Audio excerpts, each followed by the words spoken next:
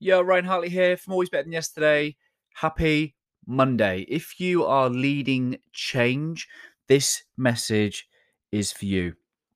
And this message is also for you if you're in any kind of leadership position, because at some point there's going to be change in your role.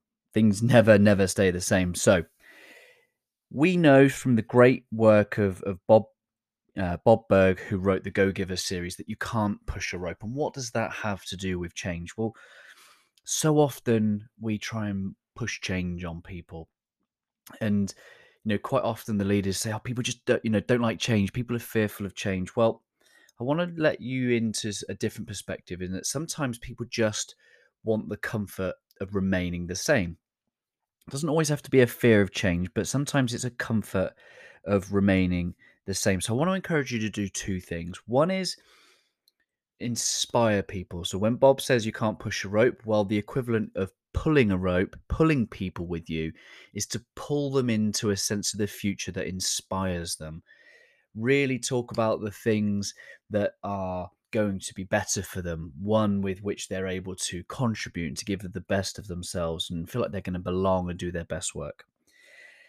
Secondly, is so we've got a vision for change, but for those people who just want things to remain the same, we can have a vision of continuity. And this is something that I've really picked up in Think Again by Adam Grant, a vision of continuity by expressing and explaining the things that will remain the same. And in the book Think Again, Adam talks about how the employees of Apple had to really convince Steve Jobs that the iPhone was the right way to go. They had to really change his thinking. And for them, they had to express, we'll be the same company, we'll have the same identity. That was the consistent, that was the continuity. Same company, same values, same identity. The change, vision for change, was the not only the 20,000 songs in your pocket, but everything else in there along with it too. So if you're leading for change, absolutely express a vision that draws your people towards that, but also be cautious or conscious to express a vision for continuity, the things that those who are craving safety and security will have the confidence that things will remain the same, or elements of will remain the same.